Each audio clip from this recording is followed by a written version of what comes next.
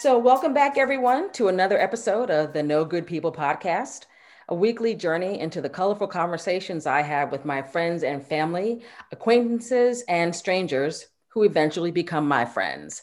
As you know, I stockpile great stories and mini memoirs of the people I admire, hoping to give life to their words and ideas and everyday musings, where my platform is really the best seat in the house.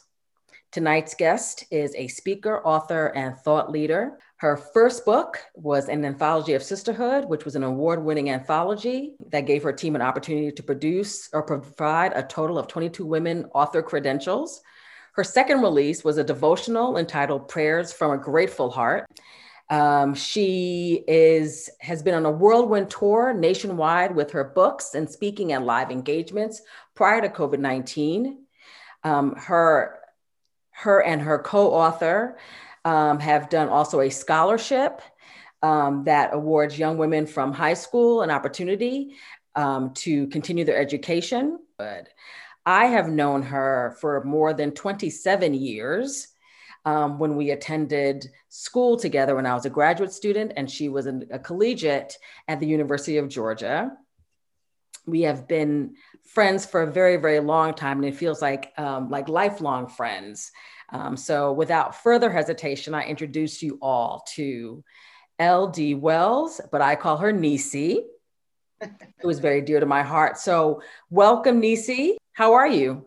I'm so glad to be here with you, not just for this platform, but just to share heart to heart with you, because you are a huge piece of my heart. And I'm just thankful for this time to be with you. Absolutely. Absolutely. So where are you from? Where are you born? I know you're a native of Georgia, but where are you from? And tell me what about that place makes Nisi Nisi? Oh my gosh, I am what you call an official Georgia peach. I'm a Grady baby. Those of us who are from Atlanta, we know what that is. Grady Memorial Hospital back, I won't tell my age, but at the time that I was born, like that was a thing. That's how you knew you were from Metro Atlanta and not one of the suburbs. But born and raised right here, Metro Atlanta, matriculated through schools here in the Atlanta public school system and made my way down to UGA for undergrad. So yeah, from here, born and raised. And where are you in your family? Like, are you youngest, oldest? I am the oldest. Yeah, I'm my parents' first child. Absolutely. Okay. Has that have you taken on that role for many other things, like being the oldest? Has that kind of defined who you are? So I don't know if you're into numerology or any of that kind of stuff, but not only am I the firstborn, I'm also born March 1st. So I got a lot of ones that are lining up there. And so I'm a little bossy. I'll just go ahead and say those ones do line up. I would like to say that it's leadership. Amen. It's leadership. But yeah, I do kind of take the reins, whether it's in my family, whether it's at work, even with friends. If we're having a difficult time deciding, I'll decide for us. I know the answers in my mind anyway. I know the answers. And where did you grow up? I grew up just right in Metro Atlanta.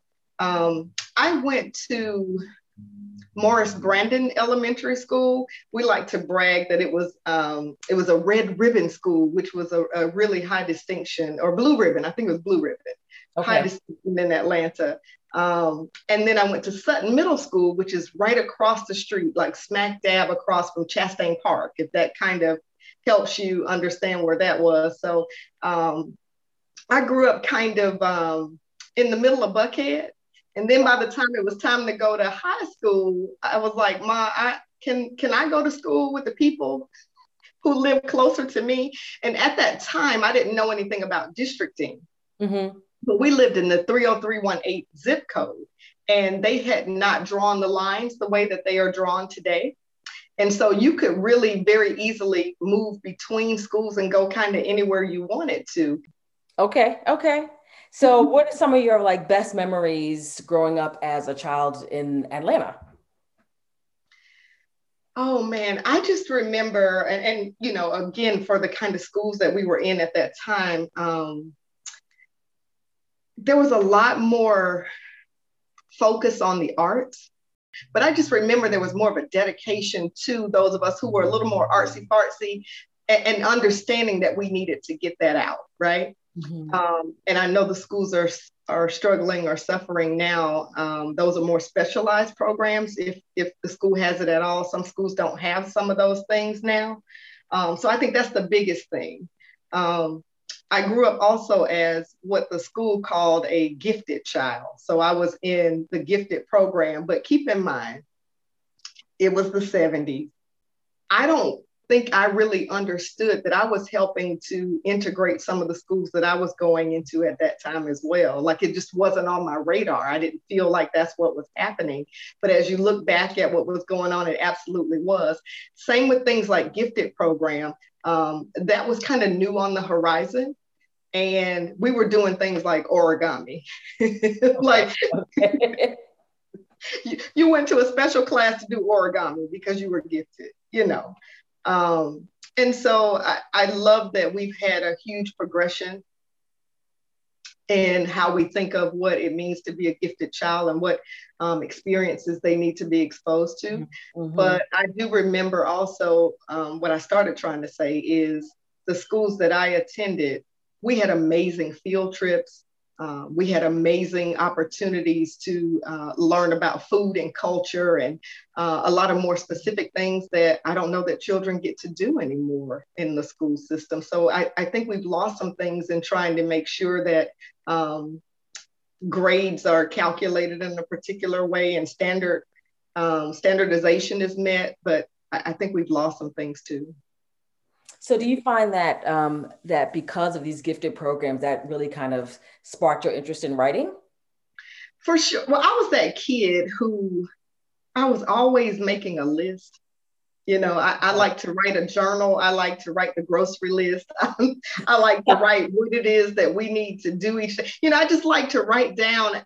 I found that to be a way that I kept track of everything I needed to track. And I didn't realize at the time that it meant that I was a writer. I just thought I was being organized, you know, or keeping things written and checking things off. Okay. Okay. Well, you are incredibly organized. I've seen your closet. You're incredibly organized. By color, yeah. By color. That's right. I wasn't going to say it, but you said it. It is still by color. It helps me. It must, because I was completely overwhelmed by that. I was like, okay, maybe I should try this when I get home. Probably not. So that kind of sparked your interest in writing. Were you doing books even in high school? Were you writing like your own stories or poetry in high school as well too? I was writing poetry. If you were someone that I had eyes on, you know, if you were a little boy that I was interested in, there's probably a poem somewhere about you. But I did a lot more. Yeah, I did a lot more of just journaling. Back then, I wanted to capture school, like made me feel alive. Like I didn't want to miss a day. So like even when I was mad if I was sick because I wanted to go, right? I think I had perfect attendance for most of my time in school. But I would journal and capture even like what outfits we had on that day. If someone had on something that I thought was amazing, I would write that down. You know, Vera today had on Jabot jeans, the new Jabot jeans with the zippers on the side. I want a pair of those, you know, and I would write, of course, you know, I thought I was pretty cute because I was wearing this, and then I saw this, and I would just really kind of capture so that I could always go back and look at what's happening, like what did we do, you know. It was like a time capsule for me. And I think I still have some of those journals somewhere. I'm sure you do. Yeah, I still have some of them. They're probably cute stories if I wanted to spend some time with them. Yeah, and that's a way to kind of, you know, like we talked about earlier, like documenting your memoirs, right? So you don't have to look very far because you probably can just look back at some dates and years and recall things, which is great, right? Because it's an opportunity for you to kind of relive those moments and relive those experiences or the feeling that you had at those moments, which is pretty awesome. For sure. Which is pretty awesome. So I really want to talk about, because I've known you for such a long time and you're such a sweetheart. and so genuine and so honest and selfless and giving and devoted to, you know, the people and passions that are important to you. And even those that aren't, you're still very incredibly committed and devoted to them. So, you know, I want to talk about your books and what led you to write what you write about, and why is it so important for you to get that message out to everybody? Well, you're being very modest by not admitting that you helped me and my line sister Fran push out, birth that first book. Thank you for your chapter, the Vermilion chapter, that made it a possibility to put this out in the earth. And so thank you for that. Fran approached me. I think she was working on her dissertation at that time. And she was like, hey, what are you doing? You know, like just like we were talking about getting some grits or something to eat, you know. Like, what are you doing? Sounds like so much Fran. You know, and so she was like, let's do this book. And so she told me what she was thinking about. And, you know, I took her initial thoughts and conceptualized them in a way that we could kind of move forward and kind of, you probably remember my color-coded timeline that we had to adhere to. I was like, well, if we're going to meet this date, it needs to be by the centennial celebration for our sorority, so that it'll make sense. And we just kind of put it together in that way. She and I, because we're line sisters, and we've got, at that time, we had 20 some odd years of knowing each other's thoughts and how we move in the earth. And so it was very easy for us to just kind of have a dynamic that we were able to work off of together and then pull you guys into that to create what is now an anthology of sisterhood. And so it was organic. We like to say she starts it and I finish it. And same as she's the first chapter of the book, I'm the last chapter of the book. So we keep that thing kind of going as well. We're a nice 1-2 punch. So people that don't know about Anthology of Sisterhood, tell us a little bit more about it. So what it is a compilation of short stories, it's poems, there's even a sermon in there. And we wanted it to be, again, in line with our sorority centennial celebration of 100 years. And that was Delta Sigma Theta Sorority Incorporated. And so as we were pulling folks together, we thought, let's have 22 women to pay homage to the original 22 women who founded the sorority. So we knew we wanted 22 authors and we needed 20 women other than the two of us to make that happen. We wanted to be very intentional about a lot of the pieces. And I think that's kind of why it has been successful, because of all of the intention that was put behind it. You had to be a Delta in order to be a contributor. But as you know, we challenged folks, please don't just talk about Delta. Mm-hmm. You know, we want any person, male, female, whomever, that picks up this book to really hear stories of sisterhood, whatever that might be. Mm-hmm. You may have some pledge experiences in there. I know I do. But there are folks who also wrote about the struggle or the friendship or the foundation that's created when maybe you survive cancer together, the sisterhood that's formed in those scenarios.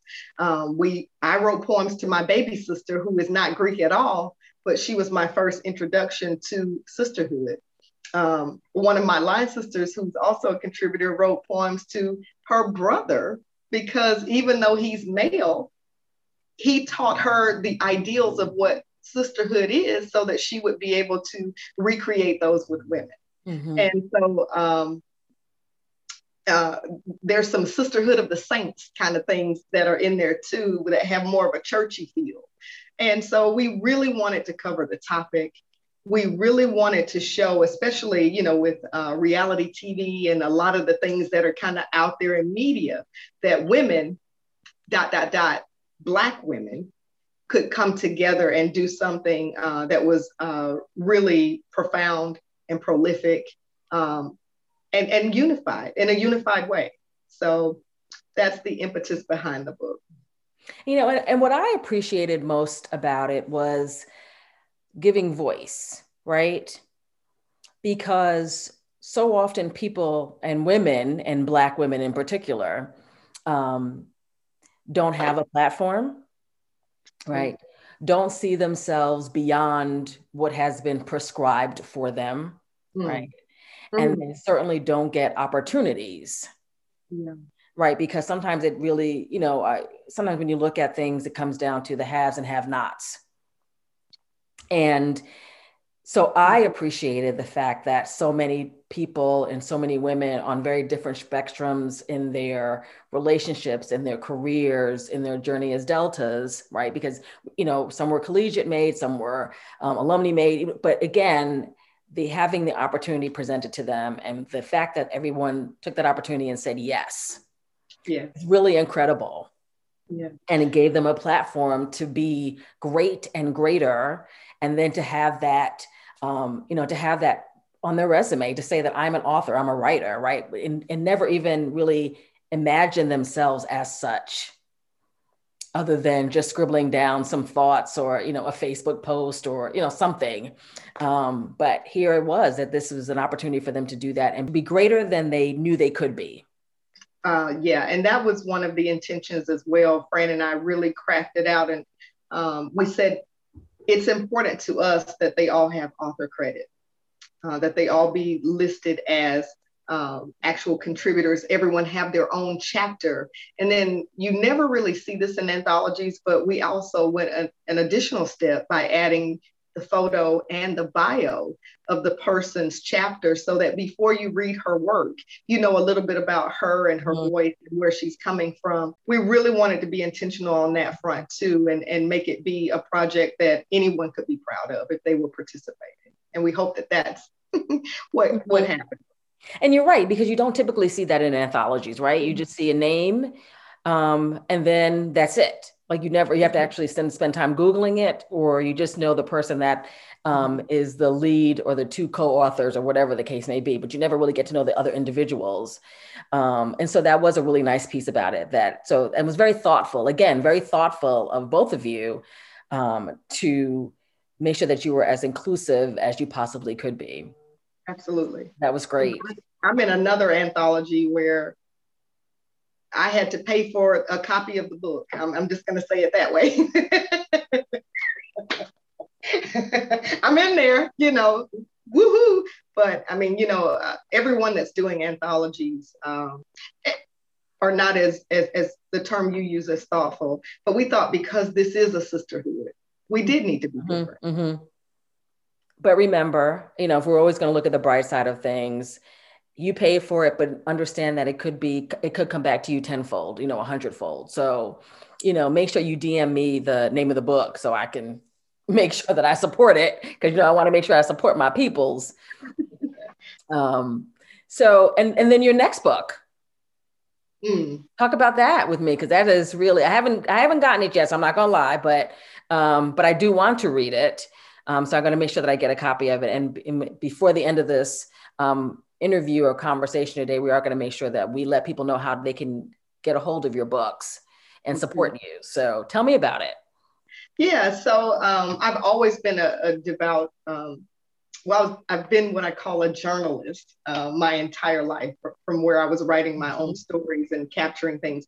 But I also love to do Christian devotionals. So I have a ton of them, and I really get into ones that are leather bound and, have a wonderful feel to them.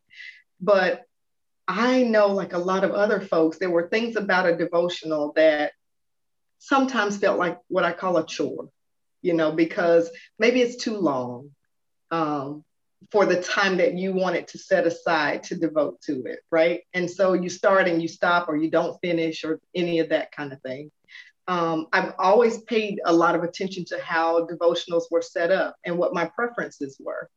And I couldn't figure out how come no one had a devotional that allowed you to start the day you wanted to start. Because if it's May and I buy a devotional because I fall in love with it at the bookstore and it says January 1, I got to wait until January to start, or am I going to be off track? That kind of thing. And so I always had that in the back of my mind, like, why don't they make a devotional that just says day 1, so that no matter when I buy it, I can start that day. And so that was living in the back of my mind. And then I went to a watch night service for the new year. And I remember the pastor at that time, Bishop Bronner here in Atlanta. I was in his congregation that night, and he said, this year, do something for God. Doesn't matter what it is, how big or how small, but just do something for God. And I left that night with the intention, you know what? I am going to chronicle and just thank God for everything he has already done for me. I'm not going to ask him for anything this year, but I want it in writing. I want to say, thank you, God, for this, and thank you, God, for that. And I'm going to do that every day and just be thankful and grateful.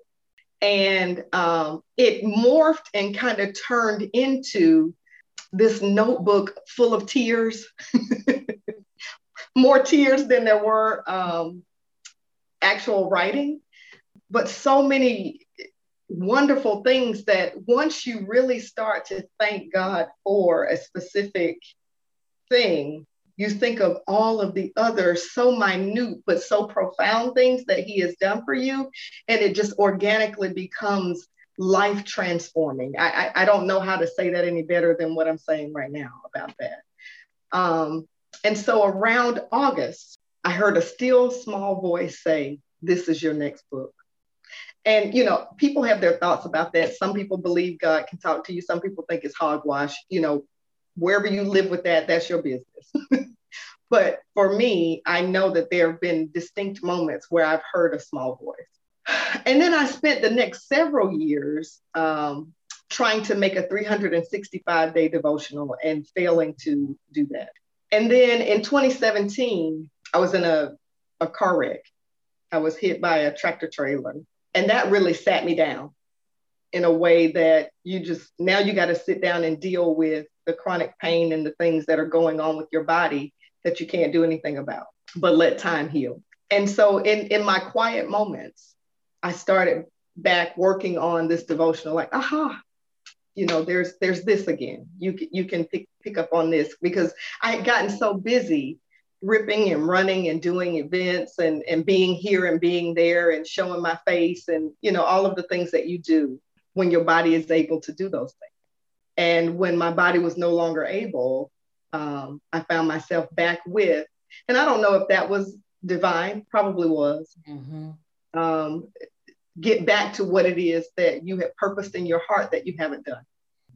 I started to feel defeated because an entire year, even after I had picked it back up again, an entire year had gone by again, and I still wasn't where I needed to be.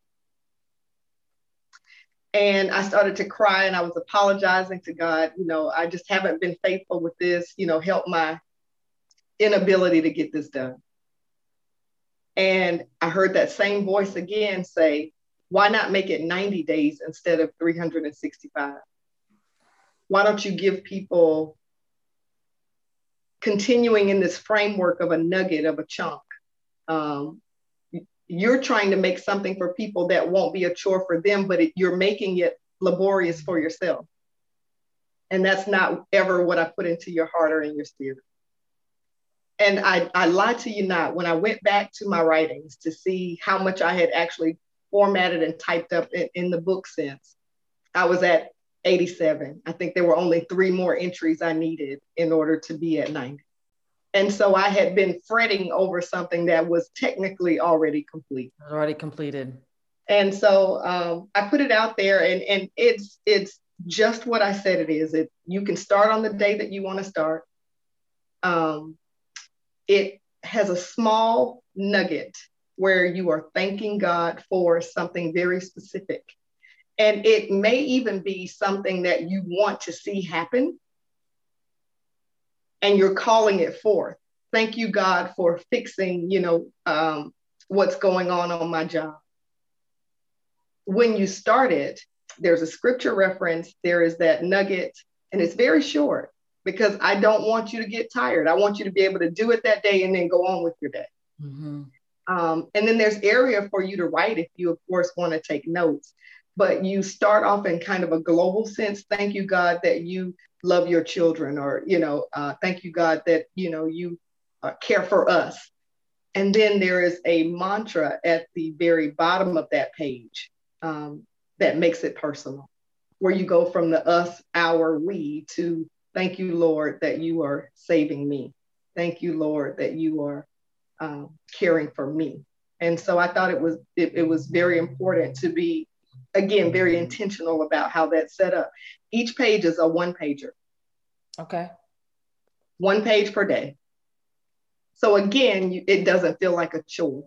It's a nugget, but it's an intense one where you're really getting at the heart of the matter. Not a lot of gibberish in there. You're going straight in, thank you, God, and naming that thing. And so I think people will like it. I think people will appreciate the format. And I hope it blesses. I'm certain that it will. How long has it been on the market? I did an initial release in 2018, and then I didn't do anything else with it. I did not feel physically able to promote it in the way that it needed to be promoted. And it became overwhelming for me. And, you know, that's what I mean about it. It took me another year or so before I was able to move it forward the way that I wanted to. And so fast forward to today, I'm just now really feeling comfortable enough to travel with it, if you will. Okay. Okay. And do you feel like that was a lot of it was based on fear? Or do you feel like there was an unsettling? Or do you feel like you were waiting for another voice to say, promote now? No, I think honestly, it was just physically, mentally, emotionally, my body, mind and soul and spirit have not been where I needed them to be to do what I needed to do. Okay. There was something about a tractor trailer hitting me. Mm-hmm. I don't know how to explain it to people, but that is life-changing in itself. If anyone has ridden with me in the car since that happened, then they can tell you specifically what it is that I go through. If there's anyone who's had to walk anywhere with me or be with me for any length of time, they can tell you what it is that I've gone through. And so I've just had to try to get myself back to me. And that's been a journey. Oh, I can understand that. I mean, that's very traumatic. Yeah. That's incredibly traumatic, you know, and just the fear, or not fear, but, you know, wanting to have the confidence to get back in a car, right? To get to the state of wanting to be able to travel again, to leave your home, right? So I can only imagine the level of courage that would take to get back to being Nisi, right? Because you want to get back, and you're still not the person you were. You're still as amazing, but you're not the person that you were before the traumatic incident. And the exhaustion, you know, we've been blessed that our first book is still moving forward. It's still making waves, and so there's the exhaustion of your regular workday, this that you're doing on the side, and now I'm exhausted and I haven't gotten to this yet. And it's a different kind of exhaustion when there's chronic pain than, you know, I'm just tired. Yeah, so that's what we've been living with, sitting with. But COVID, now that we are home 24/7 almost, has created additional platforms like this one, where it's incredibly easy now to do the things that I've always wanted to do. So I'm just thankful. I'm not thankful for COVID, but I'm thankful for the opportunity to have online platforms that are incredibly helpful for people who are in my particular situation. So, you know, you bring up COVID, you bring up the pandemic, you know, what have you learned about yourself? What have you learned about yourself? I've learned two things. Number one, that I've been walking around ignoring some things in my house that needed to be taken care of. So I'm on that same kick as everybody else. Let's do home improvement. But what I personally learned about myself is, you know, I thought I was pretty outgoing, pretty gregarious and that kind of thing, but I don't mind being alone. I like me. I like self-care. I don't mind being alone. It hasn't, you know, because some people are stir crazy right now, like, oh my God, I got to get somewhere. I'm not feeling like that, like at all. Like I'm very settled. I can be a homebody, and I didn't know that. And if you were to think about what you have gained during the pandemic, right? So, you talk about the things that you learned about yourself. So, what have you done with that? And what have you gained through this time, knowing that you like to be alone? Things like that. So there's a new framework I've set up for myself where early mornings, for some reason, I wake up really early. I go to sleep very early too. A lot of folks know that. Like if you texted me at night, forget about it. I'll see it in the morning. But I wake up very early, meaning like between 3 and 5 a.m. because I get hours back where I'm not having to go into work somewhere or be off site somewhere for something that's going on for work. Um, there are a lot of hours that accumulate that you get back. And so you're not as tired anymore because, you're home.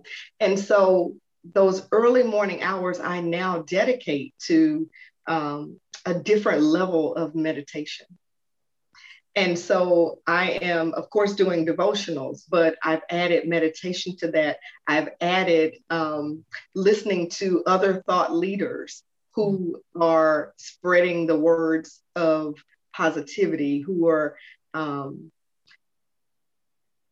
helping me to craft the life that I want.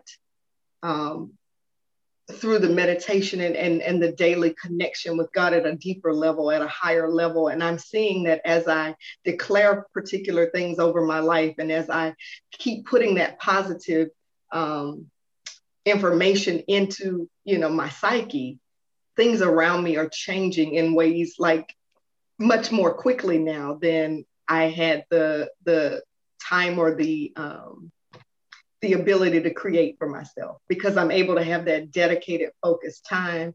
Because at 5 a.m., I normally would have been making coffee because I maybe had to travel somewhere in Georgia or something that I had to be at, Willacoochee, Georgia or somewhere. And so now that I don't have to do that, I get those hours back. And those hours I am now very heavily dedicating to my spiritual edification. So do you think that's one of the reasons why your motto is, or one of your favorite mottos, maybe I should say, is give no less than you desire and accept no less than you require? Absolutely. And I've been trying to remember like where I first interfaced with that, because I stole that from somebody from somewhere.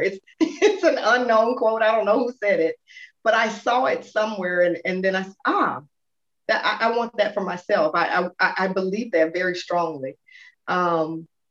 And I'm trying in every interaction now to make sure that I am operating in a way that this is exactly what I would have wanted back from someone else. Mm. And then, and twofold, because I want to make sure that I'm doing right by other people, but I also want to set the tone for how I now want you to operate with me.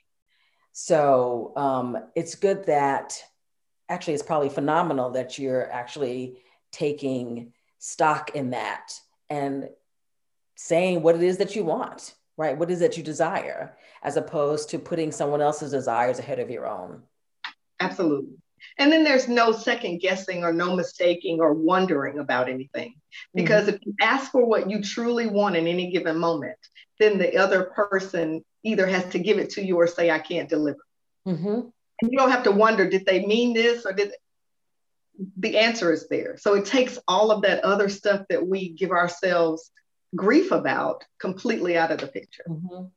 But it also allows you, I'm sure, that if people are asking you of something, that you can answer truthfully.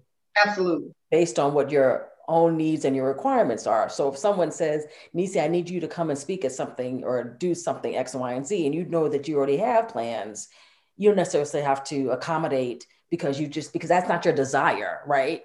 Right. And so in essence, you are feeding your own desire, because you can actually use a complete sentence of the word no. You don't have to necessarily give an explanation of why you can't do something, because I know that I've had to learn to start doing that too. Like, nope, I can't do it. Yeah. Right? I don't need to tell you why I can't do it. It's just that I'm not available at that time, right? And so that should be reason enough in and of itself. It is, but it also forces honesty. Yes. There's no middle ground. You can't play around. Either you can or you can't, you will or you won't. Right. And you are meeting your own desires, right? You're recognizing them and you're meeting your own expectations and you fulfilled your self worth. Like you're celebrating yourself by saying, like, no, this is what I want, this is what I desire, this is what I require, and this is who I am. And you hope that people meet you where you are. And that's with people, but get this, it's also with the universe, Mm-hmm. the spiritual realm. Because we just,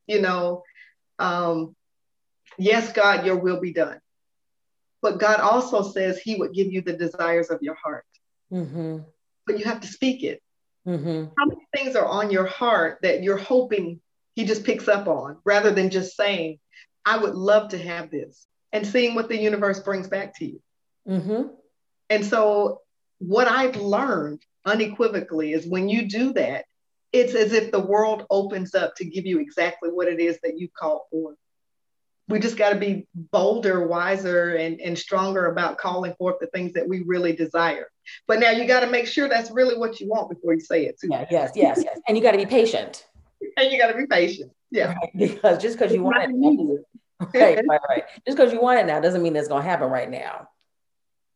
But a lot more times than not, it can and it will. Mm-hmm, mm-hmm. Absolutely. Yeah. So tell me or tell us how we can get hands on this wonderful devotional. Okay, so everything is available on my website at ldwells.com. My books are also available on all of the major platforms online. So your Barnes and Noble, your Amazon, your Books A Million, all of them are going to carry both books.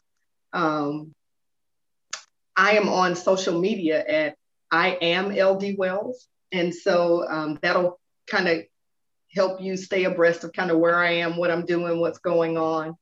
And then the thing that I really want to talk about as it relates to purchasing is understanding that when you purchase either of these books, you are also contributing to the scholarship that you mentioned earlier, which is the Ruby D Legacy of Sisterhood Scholarship. I want to always make sure that I'm being very honest about that, because I talked earlier about how the arts doesn't always have what it used to have in the scholastic realm. And so we want to come in and kind of meet that. And so that scholarship, named after the late legendary Ruby D, is set up to be there to help someone who's majoring in the humanities to finish their collegiate career. There's always a lot of money sometimes for freshmen, but our scholarship is really hitting at those folks who are trying to finish their collegiate career. So you have to be a junior, a senior, or in grad school, because once that money runs out, we want to come and kick in to help you finish strong, And so when you buy an Anthology of Sisterhood, not only do you get the 22 chapters, but you also get a poem by Ruby D and the foreword by Ruby D. And so when we asked her, how can we pay you back for this? She said, pay it forward. Just pay it forward. And if a Delta ever asks you to do something, say yes. Those were her two things that she said for us. And so it seemed right, once we started to have funding to come in to dedicate the scholarship to her for what she had done for us. And so the family agreed. And so what we do is it's through the Delta Research and Education Foundation, DREF for short. They house the scholarship. You go onto their site. If you know folks who are interested, ask them to apply. The application season is open right now. I think the deadline is March 23rd. And again, just a junior, senior, or grad student would be eligible for that. And can they be at any college or university? They can. We do have a preference for students who live or attend school in either the southern or the eastern region of Delta Sigma Theta's mapping. And that's just a preference. But you can be from anywhere technically. Okay. But we'll give more preference to someone that's in those areas. So majoring in the humanities. And the last couple of winners have been, the first one, our inaugural winner was Howard University. She was a dance major. Tamia Anderson was her name. And then this past year's winner was a music major at the Juilliard School. And It's Cameron phenomenal. Williams. I listened. Yeah. Oh my Both. gosh, what a wonderful musician. Oh, I was going to say how it works. So Dreff houses the scholarship for us. And so they collect all of those applications and then they forward those to us once the application cycle closes, right? And Fran and I pick the top. We try to do the top three, but the applicants were so good this past year, we did the top four. And then we give those to Ruby Dee's family and they choose the winner each year. So they're actively invested and involved in awarding the scholarship each year. Wow. I didn't realize that they were also involved in the selection process. Yeah. They pick the winner. They Okay. pick both winners each time. Yeah. Typically, how many applications do you get? So the first year, I think we were, there were about 8 that we were dealing with, and which was amazing for the first year mm-hmm. because there are other scholarships that we know about that, don't receive any or they receive applicants, but they're not viable for the scholarship. But we've had like really amazing applicants each time. And I think this past year, there was closer to 12. Okay. Applications. But again, like amazing applications. Right. I'm sure. So once again, what is this? What is the website where they can go and learn about the scholarship? So it's deltafoundation.net. Deltafoundation.net. Okay. Okay. And the proceeds from both books, or a portion of the proceeds from both books, are a donation to the Scholarship Foundation, correct? Correct. That's all. And what is the amount of the scholarship? So we award $1,000 each year. It's a little more than a book scholarship, but not, as hefty or as mighty as some of the other scholarships that are out there. But we're very proud of what we've been able to put forward, and we have plans to increase it. We want to establish the scholarship in a way that it can be endowed and that it can move into perpetuity. So we're working on a plan for that now. Mm-hmm. And $1,000 can go a really long way. It does. They're very excited to get it. But we just have, loftier goals for the scholarship. Mm-hmm. But don't underestimate that, right? Because, sometimes the $1,000 is a difference between me getting certain books or me, getting housing that year, or getting a meal plan that year, or being able to, pay for my computer. I need to replace my computer, or getting my computer serviced, or paying my student activity fees. So it makes a huge difference. $1,000 goes a long way. I think a lot of those books now are digital and they're very expensive. They're like a book expensive. $800, right? Very. I'm in the midst of that right now, so I get it. Particularly when you talk about like science books or language arts books, Again, I want to talk about, you told me your website. If people wanted to make just a flat donation, right, to the organization, they can do that through the deltafoundation.net?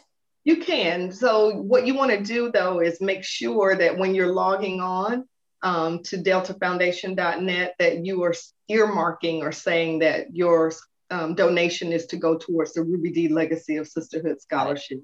I know that you said that before COVID that you were traveling a lot with the book as well too. So where have you been? Where have you traveled? Oh my gosh. So my favorite. So we've been with Delta Authors on tour since 2013. Mm-hmm. It launched. And so we've been to Florida, we've been to Tennessee, we've been to Washington, D.C., we've been to several places in Florida, not just one. We've been to Virginia. We've been to Colorado. Oh, wow. Oh gosh, I can't name them all off the top. You caught me off guard. That's okay. You've been a lot of places though. Yeah. Oh, in California. Oh, we had an amazing time in California. Oh, wow. That's pretty amazing, Nisi. It is. Well, I mean, we've had a wonderful run of it. So it's exciting. And coming up this year, Books on the Bayou is where we're headed in March for Sisterhood Month. So we'll be with the Louisiana chapter for Delta Authors Nice. on Food. Very nice. Will it be, will people be able to view that remotely or? Yes, absolutely. I'll give you the information. It's virtual, and Okay. registration is open, and Oh, it's free. okay. Yeah. Oh, even better, right? Yeah, please make sure you share that with me because I would love to make sure that I share that with our viewers and our listeners um, and then get you more exposure and get more exposure for the Scholarship Foundation. Yay. We That's love it. awesome. I I'm know. So, as we prepare to close, this has been great. And so I really do appreciate and grateful for you. But so I'd love to know, your final thoughts or, a nugget that you want to make sure that people know, not just about Nisi, but about how to get what you want. Mm. So again, I think setting the intention, and you can have the best thought in the world, but if your intention isn't good, right, for how you deliver, like for example, I can be very deliberate about wanting to be an amazing author, right? But if I am hurting other people who have that same goal, I don't have good intention. And so my project is now not going to be as prolific as it should be because my intention is not good. And so I think we just have to set the intention for both. Set the intention for what you want to do and for how you want to bless others. And then everything that you touch will win, I think. I love I it. think it's important for people to know. I love it. Is that included in your devotional as well, too? Maybe not in that way, but there's some nuggets that are very near and dear to that. Yes. Mm-hmm. So thank you so very much. It's been a sheer pleasure. I hope that it's been equally as pleasurable for you. Absolutely. And I look forward to sharing your story and sharing your journey and your mini memoir with the rest of the world. Thank you so much. Blessings to you always. I love you in a special, special kind of way. Love you more. And we'll be in touch soon. Okay, Nisi? Take care and be blessed. All right, y'all. Thanks for joining me for another episode of the No Good People podcast. Want to share your story? Cool. Hit me up at nogoodpeoplepodcast@gmail.com. Until next time, I'm Vera Smith Winfrey, and remember, it's always good to know good people. The No Good People podcast is co-produced by Diana Guzman Productions and So Very Vera Productions. The No Good People podcast can be streamed through Apple, Spotify, and other selected streaming services.